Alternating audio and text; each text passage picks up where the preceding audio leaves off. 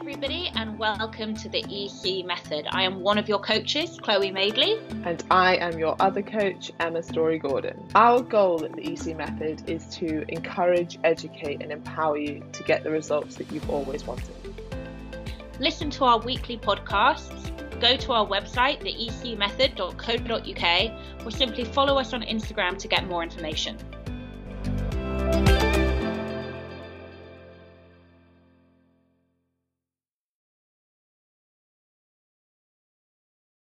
Yeah. I was at physio the other day, and Jimmy, he's my physiotherapist, he's great. I've known him for fucking ever. And he was doing some like a partner assisted stretching with me, and he was stretching back my hamstring. And he just pushed just a little bit too far from like what I was comfortable, like physically, not mentally, physically comfortable with. And I just went, fuck me in the arse, while my leg was over his shoulder. And I went, and I literally just slammed my hand on my face. I was like, I'm so sorry. I don't know where that came from. And he said, it's okay. And I've been living in fear ever since that he thinks I'm trying to crack onto him, which I'm not, just to be clear. Fuck me in the ass. I love that was your go-to. I don't think I've ever completed that like that before. But apparently I had anal on the mind. How are you, Emma? I'm much better, thanks. We were just talking before though about like mood fluctuations and how like wild they can be. Like I was saying that like this morning I felt so low, and then now I feel great and nothing has changed. I think also though, because Emma's basically she's having a little bit of existentialism right now. And I do wonder if it's got something to do as well with you going to South Africa and spending time there with new people and a new environment, doing new things, and then coming back here, if it hasn't like jarred or jolted something in you that's a bit like, I think when you probably felt like you were going forward, you do, and then you came back to this and you probably now feel like stagnant in a way. Does that make sense? Yeah, but then sometimes I think I guess the other question is like, what's real? Now, obviously all of it's real, but it's like, are you going over there and putting like your life on here on hold, or is that actually growth? Or, you know, I don't know. There's like lots of stuff, isn't there? I mean, yeah. No, I mean, I understand why for somebody like you would see traveling and going abroad as like escapism in a way. But full circle back to what I said before we came live, we're all just wasting time till we die. So why wouldn't you be going everywhere and meeting everyone and doing new things and seeing new countries? And you're having enough of an impact back here. Like you're not leaving, you are not letting things fester like I have a tendency to do. I like Zoe Dietitian's post this morning. Her name's not Zoe though. Sorry, Sophie.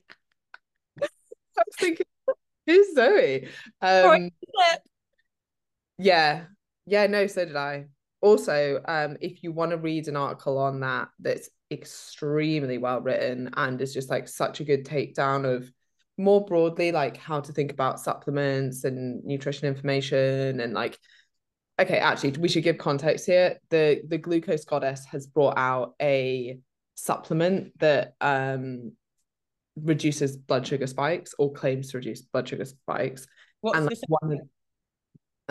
it's called like Spike or something, or but just, like, what is it? I mean, like, what's actually the active ingredient? So within it are things like there's a certain like mulberry leaf extract, cinnamon, lemon juice. So like some of them have like vague evidence of a slight reduction in glucose spikes after a meal, but none of them like in the combination that they're in. Like, you know, it says it's evidence-based, or it says there's like research backed, but like there isn't research backed for that supplement and that property. And actually Nicola Guess wrote a really good article on this. I want to read it. Yeah, I'll send you it afterwards. If anyone wants to read it, just go to Substack and put in Dr. Nicola Guess. But she wrote a really good article on it. She is a researcher in diabetes research, so breaks it down really nicely and kind of points out the flaws to it, and that even if it does work in healthy individuals, you don't need to be doing that anyway. And secondly, what's the need for it? This is what I just don't understand. And even if it did work, it's probably not going to be clinically relevant for people. And you're still looking at and this is probably the biggest point that she makes that I think we all need to like consider a little bit more, like you are looking at the outcome as opposed to the problem. So it's like, I don't know, like putting a bucket under a leak instead of actually going to the leak and fixing it. Like the elevated glucose levels are caused by something. And normally it's the amount of body fat somebody has that's making them insulin resistant and thus unable to as effectively clear blood glucose. But we should be looking at the fundamental problem and getting to the bottom of that as opposed to just looking for a bucket to put under a leak. That's brilliant. Let's put that article on the page maybe, or I don't know, or you have it. I'd like to read that as well. It's just these things that are just popping up, you know, talking about ice baths and cortisol and insulin and just nonsense trends that are just taking off. And I find it all very, very tiring. It's moments like this that I'm really happy that there are James Smiths and Layne Nortons in the world, because I just can't, like, I'm just like, yeah, what, keeping up with all the crap that yeah. like you want to, yeah. And also just being like, fuck it, I don't care if I get sued. This is my take on the situation. Right, okay, let's get going. Is your tummy better? Yes. Good. But I am now on I'm going to say this here because then it will hold me accountable. I want to put on like at least 3 kilograms within the next month. Oh, that's quite, oh, okay, good. Have fun with that. Yeah. Five Guys. We love Five Guys. I mean, part of that's probably going to be like rehydrating myself, filling up glycogen stores, you know. Yeah. Water, glycogen, poo. Yeah. I'm really sorry. She says no name, please don't mention my name, and I've just Why don't we move on to another question and then subtly come back to this under no name, and then people won't. What we'll do is from here on out we'll do no names. Coming better. Wait, sorry. Okay, sorry. I realized that no one had commented, but it's because it didn't load properly. We're good. Okay. Sorry about that. So what I'll do is I'll do the rest of the questions that we do today, we'll do anonymous from the post, and then I'll just throw yours in there randomly. Okay. Okay. Another one. Apologies if this has been asked before, but are collagen peptides worth the hype? Thanks in advance. I think it depends on why you are thinking of taking them. I think there's some nice evidence behind them re beauty, hair, skin, nails, etc., etc. In terms of physique, no, it's not a supplement or a source of protein that is going to be having any benefit on your body composition whatsoever. Emma? Yeah, I mean, I actually think the first thing you said is so important. Like, we get asked about supplements all the time. And really, why are you taking it? What do you want to get from it? That should be the first thing. Because actually, you know, like, as much as supplements are often seen as like maybe inconsequential because they might be quote unquote natural or whatever, like, actually, if you don't need to take anything, not only will it save you money not taking it, but it will save you potential side effects as well. Like, don't take things unless you need to take them. Now, if you're like, oh, should I be taking this? And you can't even answer why you want to take it or what you think the benefit would be, then no, don't take it. And know why you want to take it before you start taking it, not just like, oh, someone said I should do this, but why? For what purpose? Yeah. And is that even important to you? So yeah, I agree what you said about collagen. There's way better dietary protein if you're looking to increase your protein intake for that reason. That is also way cheaper, which is nice as well. Yeah. I do like that. I once had someone sent me some like collagen gummies. They were pretty sweet, but that's about it really. Yeah, but like, were they better than just like Haribo gummies? I actually don't like Haribo. It gives me migraine, so I'm going to say yes, but not for your average Joe. I don't think so, no. It gives you a migraine? What a specific trigger. I think it's got something to do with the gelatin. It just doesn't like me and I don't like it. Okay. What do we have on the line? Hey, we've got Samantha Johnson saying hello. We also have Rebecca saying hello and how are we feeling? I'm much better. Chloe, how are you? I've been better. I was saying to Emma, I had a glass of wine with my brother last night, and I went to bed and I woke up this morning feeling like I can't begin to tell you like the level of hangover I felt. So obviously it wasn't a real hangover, but I think it was triggered by having a glass of wine with all the medication I'm on. I'm on a lot of medication, but today's my last day. So hopefully I'll get back to normal soon. But yeah, I think I'm going to have to go. I think I'm going to have to parlay dry January into dry February as well. Oh, well, just so everyone knows, we do not recommend taking loads of medication and drinking. No. Shock. Do as we say, not as we do. Such base level knowledge. Yeah, okay. Not fitness related. Have we an update on the Travis, is it Kelsey? Kelsey lookalike? No, I haven't seen him since I told guys. Although I did, I'm like, how much can I? Thing is, nothing I ever say on this podcast goes anywhere. But then I'm like, oh, good. But at some point, someone is going to find it. I know. And then I'm like, shit, because I've said a lot of shit on this podcast. There's so much I want to share with you guys. Imagine if there was even like James listening to it, wouldn't be great. I mean, he would kick off. This is why I just stopped talking. I you know what? When someone asked me on that Q&A the other day, like, do you like boys or do you like girls? And I was like, I'm boy crazy. That I do like boys. And then someone was like, boys, like you're a 36-year-old woman. I was like, it was in the question. And you know what? Yeah, fuck it. I am boy crazy. It's still when I say man, I think of like my dad. Would you call Zoe a woman? Or would you like, I mean, in your own head, in your own narrative, are you like, it's my girlfriend? Like, it's like, yeah, girlfriend, yeah. Otherwise, it would be woman friend, wouldn't it? Yeah, and that sounds very platonic. She's yeah. my friend. And it also just sounds very mature, and I'm not in a mature headspace right now, in case anyone can't tell. I'm boy crazy. I listen to Taylor Swift. I'm restringing a friendship bracelet as we speak.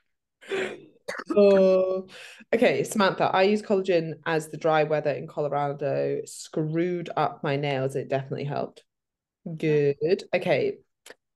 Rebecca, question. How many protein things are too many, i.e. protein puddings, protein bars, protein shakes? I know proper sources are preferable. That's it. No, it's not that they're preferable. It's that we want you to have a varied diet in every context: fruit, veg, fiber, protein, fats, carbs. Like, because it's good for you because you're getting like a full spectrum nutritious diet. It's not that it's better, and it is a real source. You know, whey protein is a real source of protein, and arguably one of in terms of physique, the best source of protein. But yeah, there is such a thing as overdoing it and it not being very good for your digestion. And also, yeah, just from a health, from a nutrition perspective, I would say 1 to 2 max a day is enough. Closer to 1 and get more varied in there. Yeah, I agree. I think someone asked me something about whey protein the other day and it being like unregulated or something. And I'm like, look, it's literally milk extract. Yeah. You know, a lot of these things there's some processing involved. Now I think with that Netflix documentary that came out that was like really demonizing ultra processed foods, I think one of the issues with that is that we brand all ultra processed foods together and say all of them are bad. Now, we're certainly not recommending, you know, only eating ultra processed foods. And I would certainly recommend trying to minimize them, but you're probably never going to eliminate them without a hell of a lot of restriction, nor do you need to, nor do I think you'd see much benefit from going from like, I don't know, 2% ultra processed foods to 10% in your diet. Like, it probably doesn't matter that much. Now, as soon as you process something, like yogurt's meant to be ultra processed because of the way it's been processed, like you can't put that in the same category as like a McDonald's cheeseburger. Like, they're not the same. They don't have the same impact on your body, even though they both come under that umbrella of an ultra processed food. And I've had quite a lot of questions about that recently. So I think we need to apply a little bit of common sense there. Yes, absolutely, we do. And you know who does have nice rants about this? I already mentioned him already. If Lane Norton's social media page, he breaks this kind of thing down in a really brilliant, fun, commonsensical way. I do feel like we've lost our common sense here a bit. Like having, first of all, you're never going to get away from having some processed food in your diet. And in a lot of cases, like we talk about dairy, that's not a bad thing. We talk about whey protein, brilliant source of protein. I mean, utterly brilliant source of protein, processed. So you're never going to get away from it, even if you really try. Well, you probably could, but it would be savage on your life. And B, you don't necessarily want to get away from it entirely. And C, of course, your body is perfectly capable of digesting, metabolizing, and breaking down additives and E numbers, etc., etc., etc. But of course, you don't want that to be the majority of your diet. You want whole foods in your diet. You want to be health conscious. It's this kind of, I suppose it is turning into this, like, again, perfectionist mindset around food now that is allowing things like Zoe and the glucose goddess to come out and fearmonger about glucose spikes. So your glucose should be rising, and if you have a fully functioning pancreas, it should be secreting insulin. And this is part of having a normal, healthy body. Why are we getting so bogged down in these kind of intricacies that our bodies are totally fucking fine with, by the way? Like, it's just crazy. Do you know what else is quite interesting about that, especially, is one of the underlying kind of rationales behind reducing your glucose spikes is this belief that if you have a glucose spike and then an insulin rise, you'll be more hungry later on. Like, you will crave more later on. And there's actually no evidence to support that. It just seems to be like accepted. Yeah. You know, there isn't support for it. And actually, what was interesting is there's support for the opposite. Yeah. So, you know, that study that people always reference that's like this satiety index study, and they get people to eat different foods, and then everyone's really surprised because it's actually a potato, not something that's really high in protein, that is actually has the biggest satiety effect for the given calories, right? And that's partly because you can eat a lot of potato for your calorie buck, right? So if it's 200 calories of potato, is actually more satiating than 200 calories of steak, as an example, because they went through loads of food in this. The other thing they noted is that the bigger the increase in insulin post meal, the bigger your or the reduction in hunger is higher, right? So the bigger the impact of you feel more satiated with more insulin. This makes sense because insulin is like a signal to your brain that, hey, there's food here. You can turn down hunger because we don't need more food. So in some ways, like, actually, well, I mean, in many ways, it's like it's definitely not a bad thing. And there might be that benefit as well, that the increase in insulin, especially if you're sensitive to the presence of insulin, i.e. you're lean, you're fit, you're healthy, you're active, then actually it will reduce hunger, not increase it. Here. I love that. That was brilliant. Okay. Oh, and on supplements, I take vitamin D, creatine, magnesium, vitamin B, and omega-3, 6, and 9, mainly because perimenopause, age, and scared of symptoms. Yeah, those supplements are pretty decent. I don't think you'll be going too wrong with them as long as they're dosed appropriately. Okay, hi. I'm only 4 weeks postpartum, so not exercising yet. Should I wait to start taking creatine, or wait until I start back exercising? Thank you. Look, Emma and I, I've always said this. Emma did a really nice post on this on Instagram a week or so ago. We can't tell you. I mean, you don't say if you're breastfeeding or not. If you're not breastfeeding, yes, start taking it now. If you are breastfeeding, it's really irresponsible and unethical for us to tell you to take a supplement that has never been trialed in pregnancy or during breastfeeding.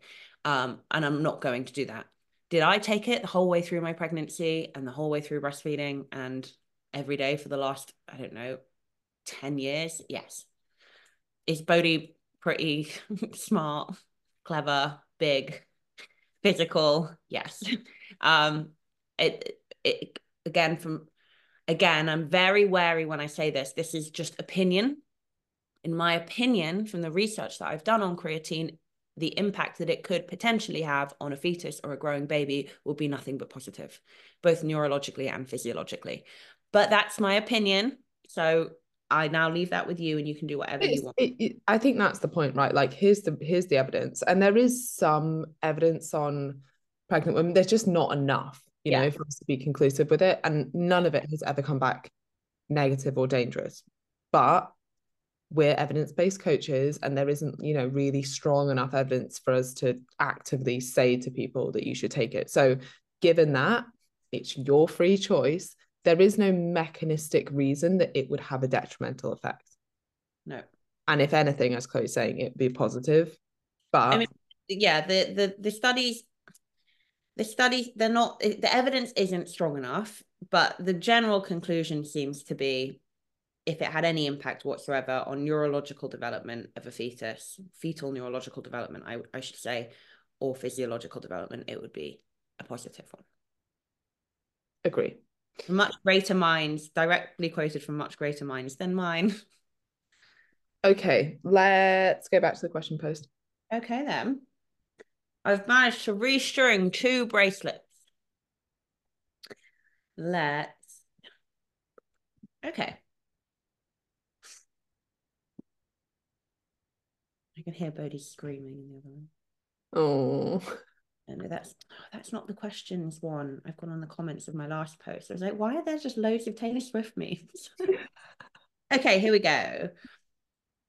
When not tracking, how do you do the equivalent of lowering calories? I would love some general advice on this. Great question.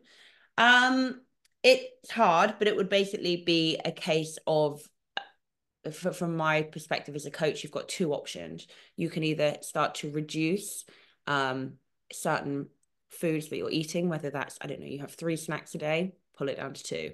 Whether that's you have 150 grams of rice with your meal, come down to 100. So reduction, or swapping. So you, instead of having the 150 grams of rice, or both, to be honest, you could do 50 grams of rice and a big old handful of veg. And then that will bring your calories down, but your food volume stays up. And also, you know, speaking of fiber and speaking of health, and just a great thing to do from that perspective. So that's it, really, reduction or swapping out for lower calorie options. Same can be said as well for fats. Fats is a really easy one. If you start to go lower fat with your dietary choices, if you're okay with that, some people don't want to do that, again, because of the fear mongering that seems to be omnipresent. But if you're happy to go lower fat, instead of having a 5% Greek yogurt, have a 0% Greek yogurt. Instead of having 15% mince, have 5% mince, and that'll automatically bring down your calories as well. Emma. My best tip, if you're not tracking, is to be consistent.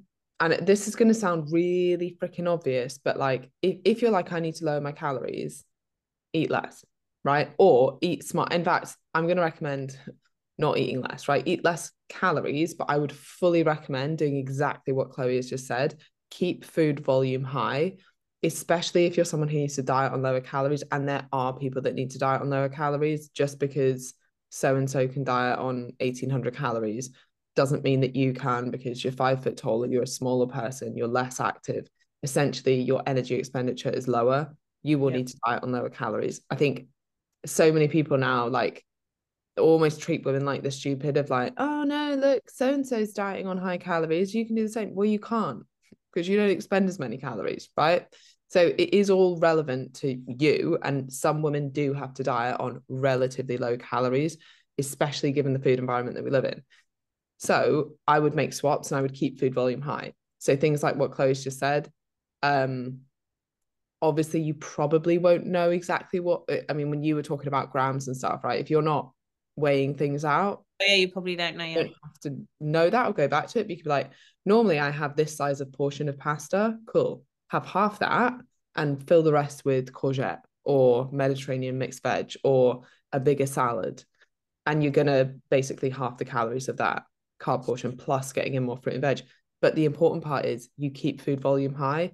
And that is honestly one of the most underrated things, not just from a psychological perspective, but from an actual hunger perspective. Like the way that your stomach stretches, the amount of fiber that you get in, even the time it takes for you to eat. If you just eat smaller portions, just psychologically you feel restricted. You end up eating your meals really quickly. You don't get half the satiation from it. And like there's so many cool research studies showing that it's like the size of portion that you have that psychologically makes you feel fuller, and not just psychologically, but from like an actual ghrelin level, the hunger in your blood.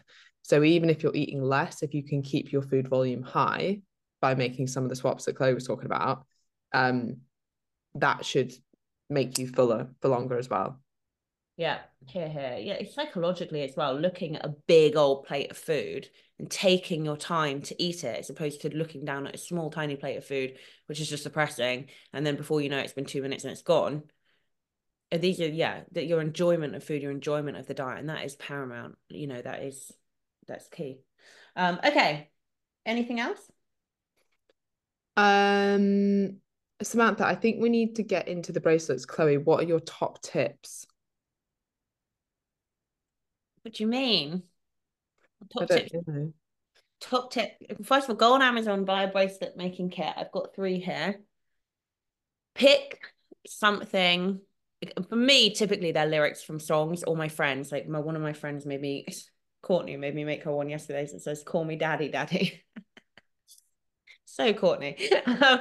Pick something like it's a lyric from a song or something like I don't know, I've got Bodhi, I've made Bodhi 3 or 4, whatever. And then pick a color scheme. You don't want to fuck around with that. Like all of mine have different color schemes.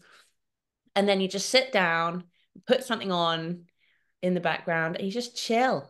Just chill. It's really, really nice. It's really calming. And when you make them feel friends, you're giving them something that you've made for them to, when they wear it, they know that you love them. It's like, it's really nice. People think I'm such a fucking loser, but I swear to God, guys, I am wise in my single years.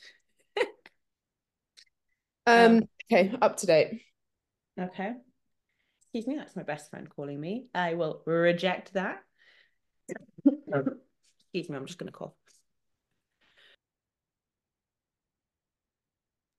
Okay. There's a lot of phlegm. Okay. Hi, ladies. I'm back. I've managed to maintain my weight post EC for, oh, no. I think we did this in the last one. Yeah, we did. We're actually coming close to the first week of questions. We don't have anything else on the live? No. Okay. Can you talk about working out whilst you're on your period? I always want to lie in bed with a hot water bottle and lots of chocolate. I've learned over the years that this doesn't make me feel any better. So I get up, take some painkillers, and I go for a walk.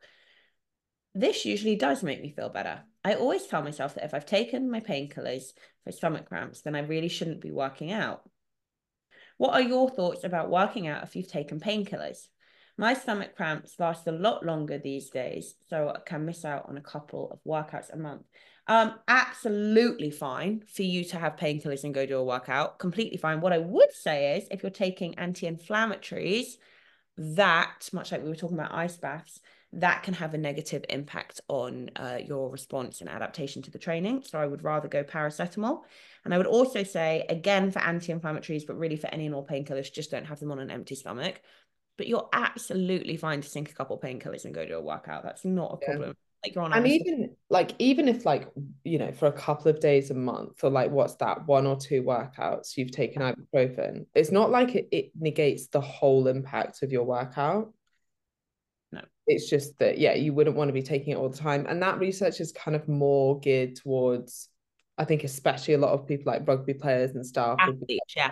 you know, 100%. like high dosing anti-inflammatories and then training, which is not ideal. But if you're like, yeah, you know, for a couple of days, I take some ibuprofen and then go to the gym, it's not the end of the world. But yeah, I agree. Like if you can take paracetamol instead, why not? Yeah. I called James the other day and I was like, oh, I feel really shit. Have you got any painkillers? He's like, yeah, I've got some tramadol in the cupboard. And I was like, no, I'm good. Thanks, though. He's like, why? It's great. I was like, no, I'm really good. Thank you. Yeah, if you want to be knocked out for like 3 days. It makes me sick as a dog. I had a headache once at a Six Nations dinner and Danny Cipriani gave me a tramadol. It fucking traumatized me. I'm never taking it again. All right. Have we got anything else? Yes. Okay, Samantha's in rescuing the live. Right. Let's spice this live up. What is one most annoying thing you each find in the fitness space? Changes all the time. Yeah, depends on the day. It changes all the time. I think, I'll be honest, for me personally, I'm projecting my tiredness of it all onto it. Like when we're talking about like, you know, the Zoe app and the ice bath trend and the, you know, and I see people that I know and respect in their field. Some of them I will remain nameless, whether it's like a celebrity encroaching into a space that they really have no place lecturing their audience about. It really bothers me. Also, somebody who I saw this morning who had gone on a podcast and waxed lyrical about how awful calorie counting is.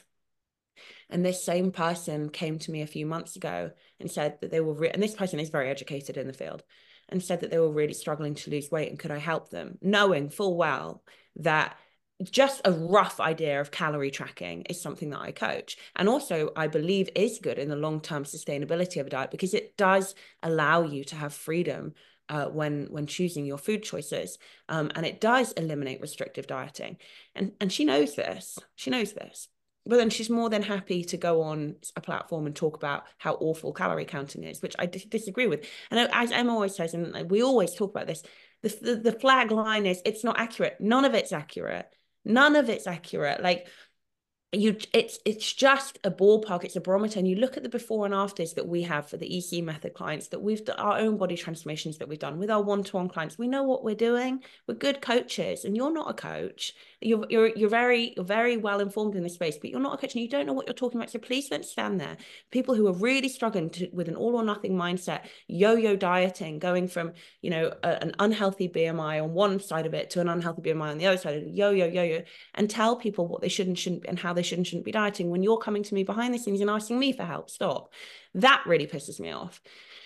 But it does change from day to day. And to be honest, a lot of it is like chips I have on my shoulder that I project onto people, and I'm fully aware of that. Emma, what annoys you? I mean, that's true for everyone though, and it's like takes a lot of self-awareness to like know and accept that. Yeah. That stuff does annoy me, because it's like virtue signaling 101. Like, Yeah. Look at me, I'm gonna like protect all these people from this horrible thing and blah blah. And then it's like, what? But actually, it's. I think what annoys me is that I see so many people buy into it, Yeah, and they question what they're doing, and they question themselves, and they feel like a failure, or that they should just love their bodies. And even though this person who you look up to, who says that she doesn't even feel that way anyway, and you feel like a failure because you don't, because you think somebody else does, but inside they don't either. And it's like, that's horrible. I think my biggest thing that annoys me at the moment is big podcasts selling stupid supplements. Yeah. And predicting themselves so much. And like, I spoke to Amelia about this, and she's like, yeah, but they're all just, you know, like the more it happens, the more they're just like shooting themselves in the foot, and like it's obvious they're contradicting themselves. And I'm like, people don't see that. Like, some people do. Some people are like, oh, how funny that you're. Are you talking about ad reads, or are you talking about like automatically slotted in? Because my broadcast will slot in ads, and I'm like, no. Yeah, no, that's annoying. This is more, well, ad reads, but also like, you know, you're making a lot of money from having this person on the podcast because you invest in that business and blah blah blah blah blah. But then it's like, oh, but you've got two businesses that literally say the opposite thing. Like, yeah, have a supplement, or here, only eat whole organic foods and have blood glucose tested and blah blah, all this stuff. And you just think like they have such strong, powerful platforms. Yeah, it's worrying. And I think the whole of the fitness industry and the health industry is like just overcomplicating everything. Like you said before, like we need to just bring back common sense. If most people were just like, I'm going to walk more, going to build my meals around protein, going to eat some fruit and veg, literally that. And hey, I would love it if people would resistance train 3 times a week. Nobody needs to overcomplicate it more than that. Literally no one. Like it, and that's what's worrying. It's like, oh, you know, if I just want to get in shape, then I need to go to all these extremes. It's like, no, you don't. Most people don't ever need to make it more complicated than that. That's not the hard part. The consistency is the hard part. Fitting it in your life is the hard part. And that's why different diets work for different people, because the same principles need to be applied slightly differently for different people in different situations. Yeah. That definitely annoys me. And then the other thing that does annoy me, I wouldn't say that's probably top, but people are so judgy of what other people do. I know. Like, even if I don't agree with, you know how Rishi Sunak said he was fasting this week. Oh yeah, and I went off on my dad. I'm not gonna eat for 36 hours. Fine. Yeah, which is silly, right? But then I saw someone else being like, it's, you know, like it's an eating disorder and blah blah blah. And I'm like, what are you talking about? Like, I think we judge so much on what people do without knowing the context behind it. Rishi Sunak is very well adapted, having been someone who's had to fast his whole life. He's very well adapted to being able to fast. So whatever, if that's how he diets or keeps his calorie control in, or that's just his lifestyle and that's what he enjoys doing, perfectly well suited for him. For my dad, nah, you're all right. Like, absolutely not. And yeah, so I completely agree with you. There is a lot of thing of like, oh, people fast to mask eating disorders. And I'm like, It's just not true. I mean, maybe some people it's do. just not true as a blanket statement. Yeah, exactly. And like I got asked to comment on what Adele doing 2 workouts a day this week. And I'm like, you don't know. I mean, maybe she does have a problem, but it's not your place to judge on that. And like, you don't know why she's doing it. None of us know why she's doing it, right? What's the intent behind it? Like, does she want to do that? Then great. Does she feel like she needs to? Like, I don't know, all this kind of stuff. I'm like, why do we? Yeah, like she could be preparing for a tour and she could basically have one workout where she's going through, I don't know, dance routines or maybe mimicking kind of movements that her body will be doing, whatever. And then one workout where she's singing on a treadmill for half an hour. You just don't know. And yeah, why do we care? We love Adele because of her voice and because of her music. Why the fuck do we care how many workouts a day she's doing? And it's not like if she was selling a health and fitness plan, fuck her. But she's not, and I say this about the Kardashians all the time as well. And the only time I get annoyed with all the nonsense that they spout about diet and exercise and hormones and everything. Well, when she's brought out a fat burner, hasn't she? Well, yeah, when they start promoting products, and then I'm like, okay, now I care. Because I'm defending you guys, being like, let them do what they want to do, and then they do shit like that. And I'm like, no, you're not allowed to do that, babe. Yeah, that's really, I think because their audience is so impressionable as well. Yeah. I think that's like, like young teenage girls, like, yeah, it's a real bad role model to have. I listened to a celebrity gossip podcast called Do Moi, and it's kind of like Gossip Girl, but like it's all about celebrities. It's really good. It's really funny. And one of them, they had a blind tip. They have people write in with like celeb tips, celeb sightings. Apparently one of the Kardashians is currently in Switzerland having a hefty amount of plastic surgery. And I was like, which Kardashian is it? We're all going to keep an eye out for that one. Anyway. What are you talking about? I look exactly the same. And I'm all for it, right? I get Botox. I just had Botox I had put into my top lips when I lip flip. Oh my God, it was so swollen, but it looks normal again now, I think. And I'm all for it, like whatever. If it makes you feel good, makes you feel good. Wish I'd got my nose job sooner because that would have changed my fucking teenage years, running around town trying to get boys to kiss you with a broken nose. It was tough going on a sister, guys.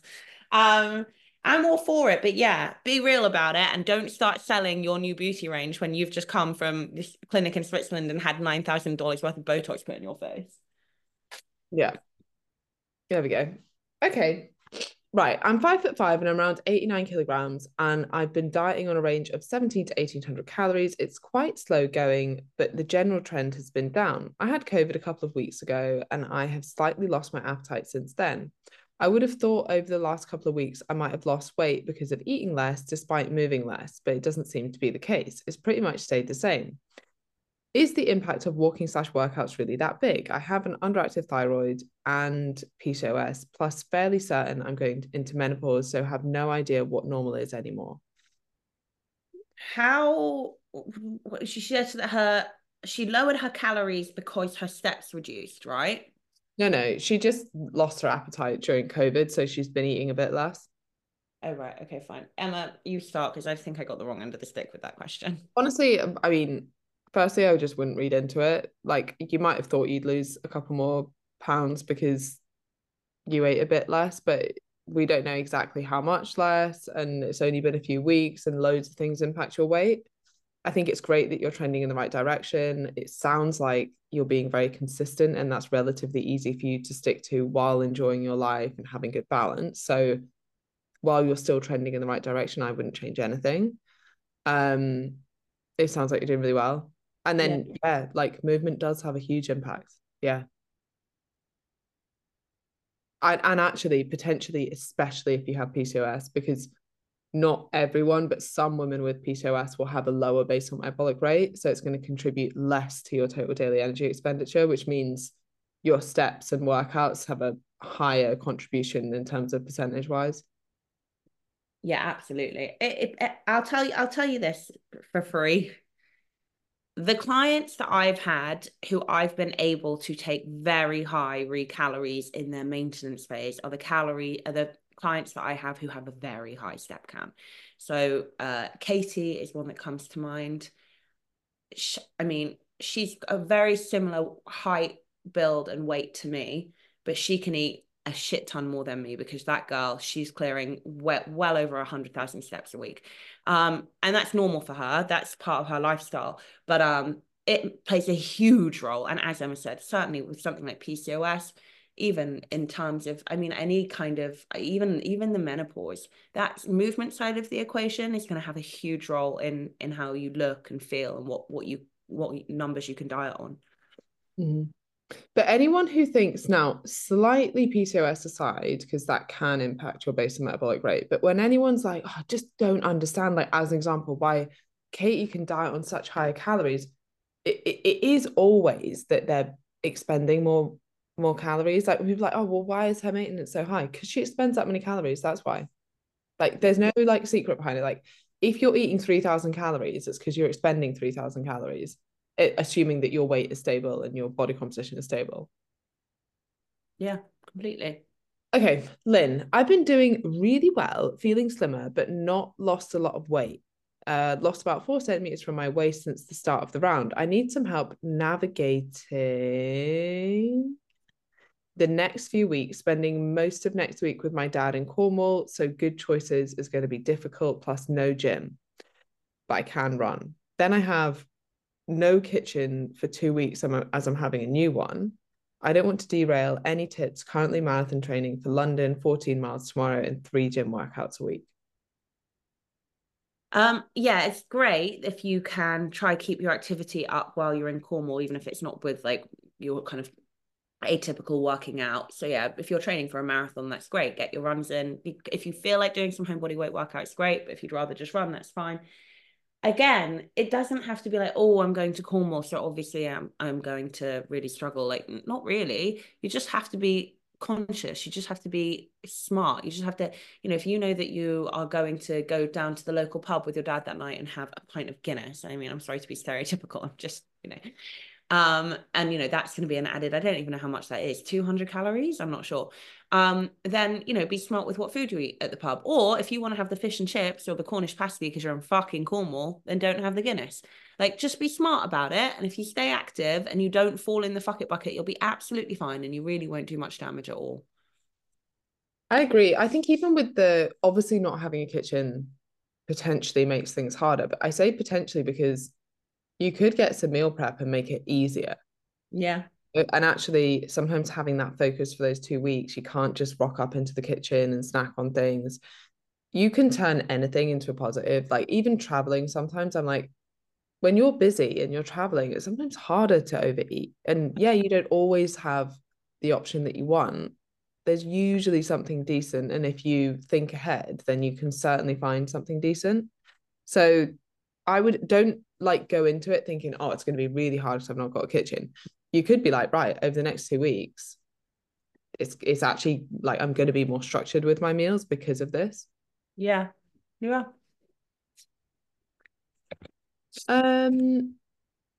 Okay, let me see. Right, I know hydration is important, but I keep seeing people at the gym carry around a gallon of water for protein shakers between sets. Unless you're doing extreme cardio, is there a realistic purpose to this? You should be drinking water when you work out. Yes, you should be drinking water every day. Yes. I absolutely can't think of anything worse than sinking protein shakes during my workout. But whatever. I've seen a lot of the big boys in my gym do that too, and I'm like, okay, completely unnecessary. While we're clear, complete like proper bro science. But whatever makes them feel good. And yeah, of course, there's such a thing as drinking too much water. You'll know because you'll be constantly going to the bathroom. You'll feel all sloshy and it'll be a bit shit. And you probably might even get some like headaches. There might be some other symptoms. But I'm a big fan of staying hydrated, especially when you're training. Yeah.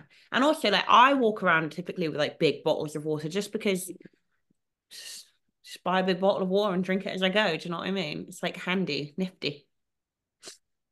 Okay, hi both. Chloe, I've got the lovely viral tonsillitis going around, so I feel your pain. Thanks to the toddlers in the household.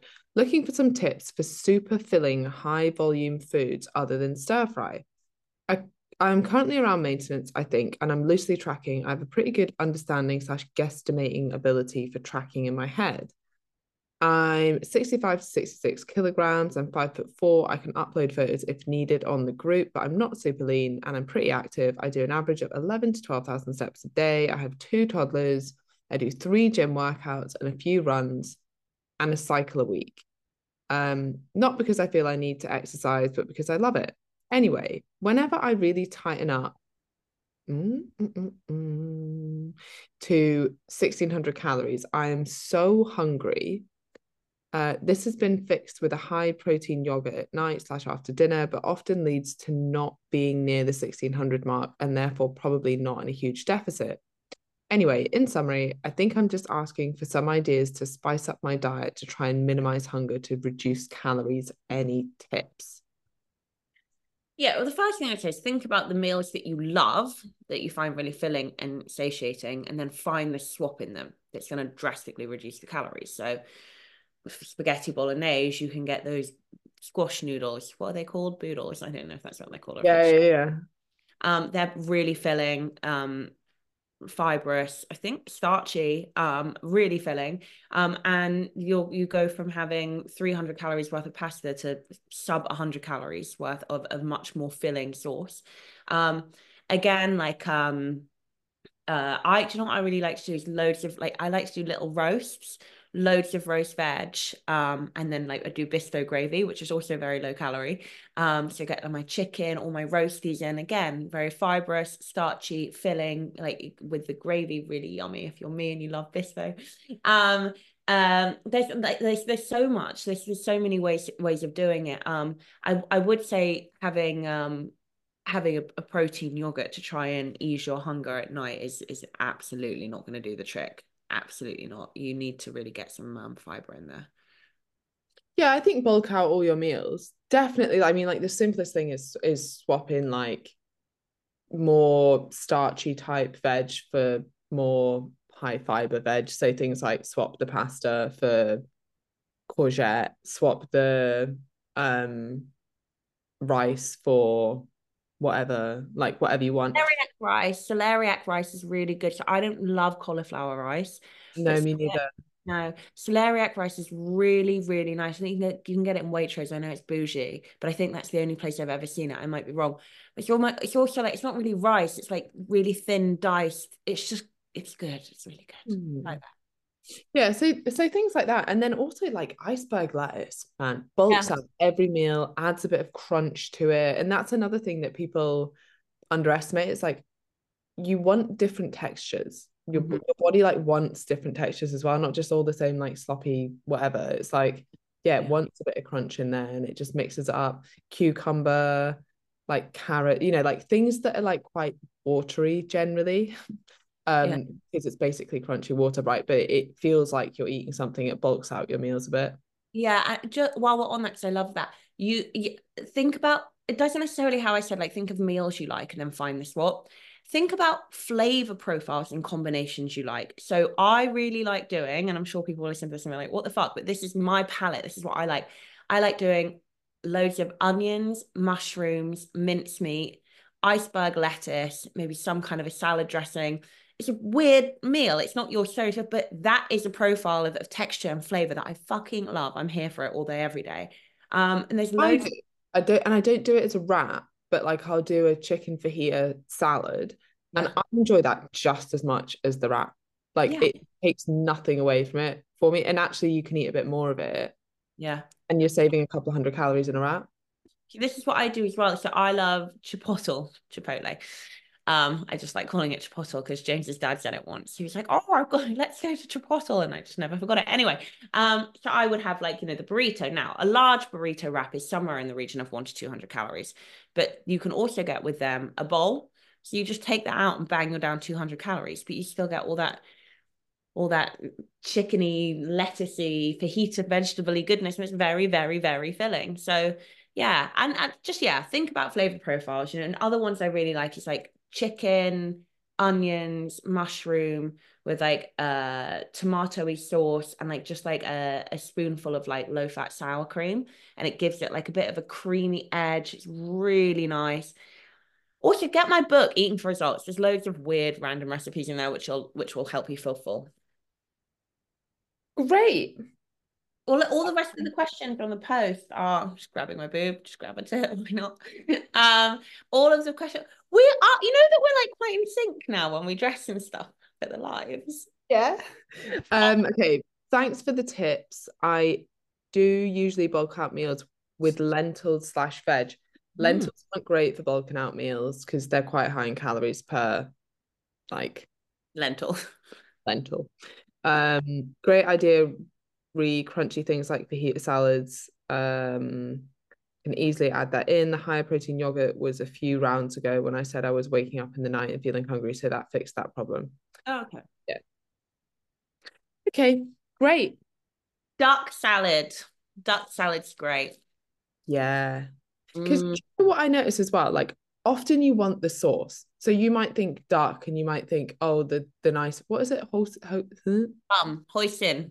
Yeah, hoisin sauce on it. But actually, that's what you want. It's not so much that you want like the rice or the wrap or whatever.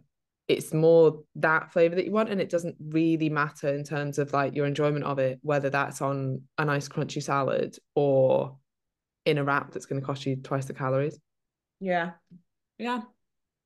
Flavor profiles, guys. What do you like? What appeals to you? My number one flavor profile right now is chicken and mushroom. Anything in a chicken and mushroom sauce, I'm like, ordered. There's nothing else on the menu that's relevant to me, just that. Oh yeah, no, not interesting. What's yours right now? I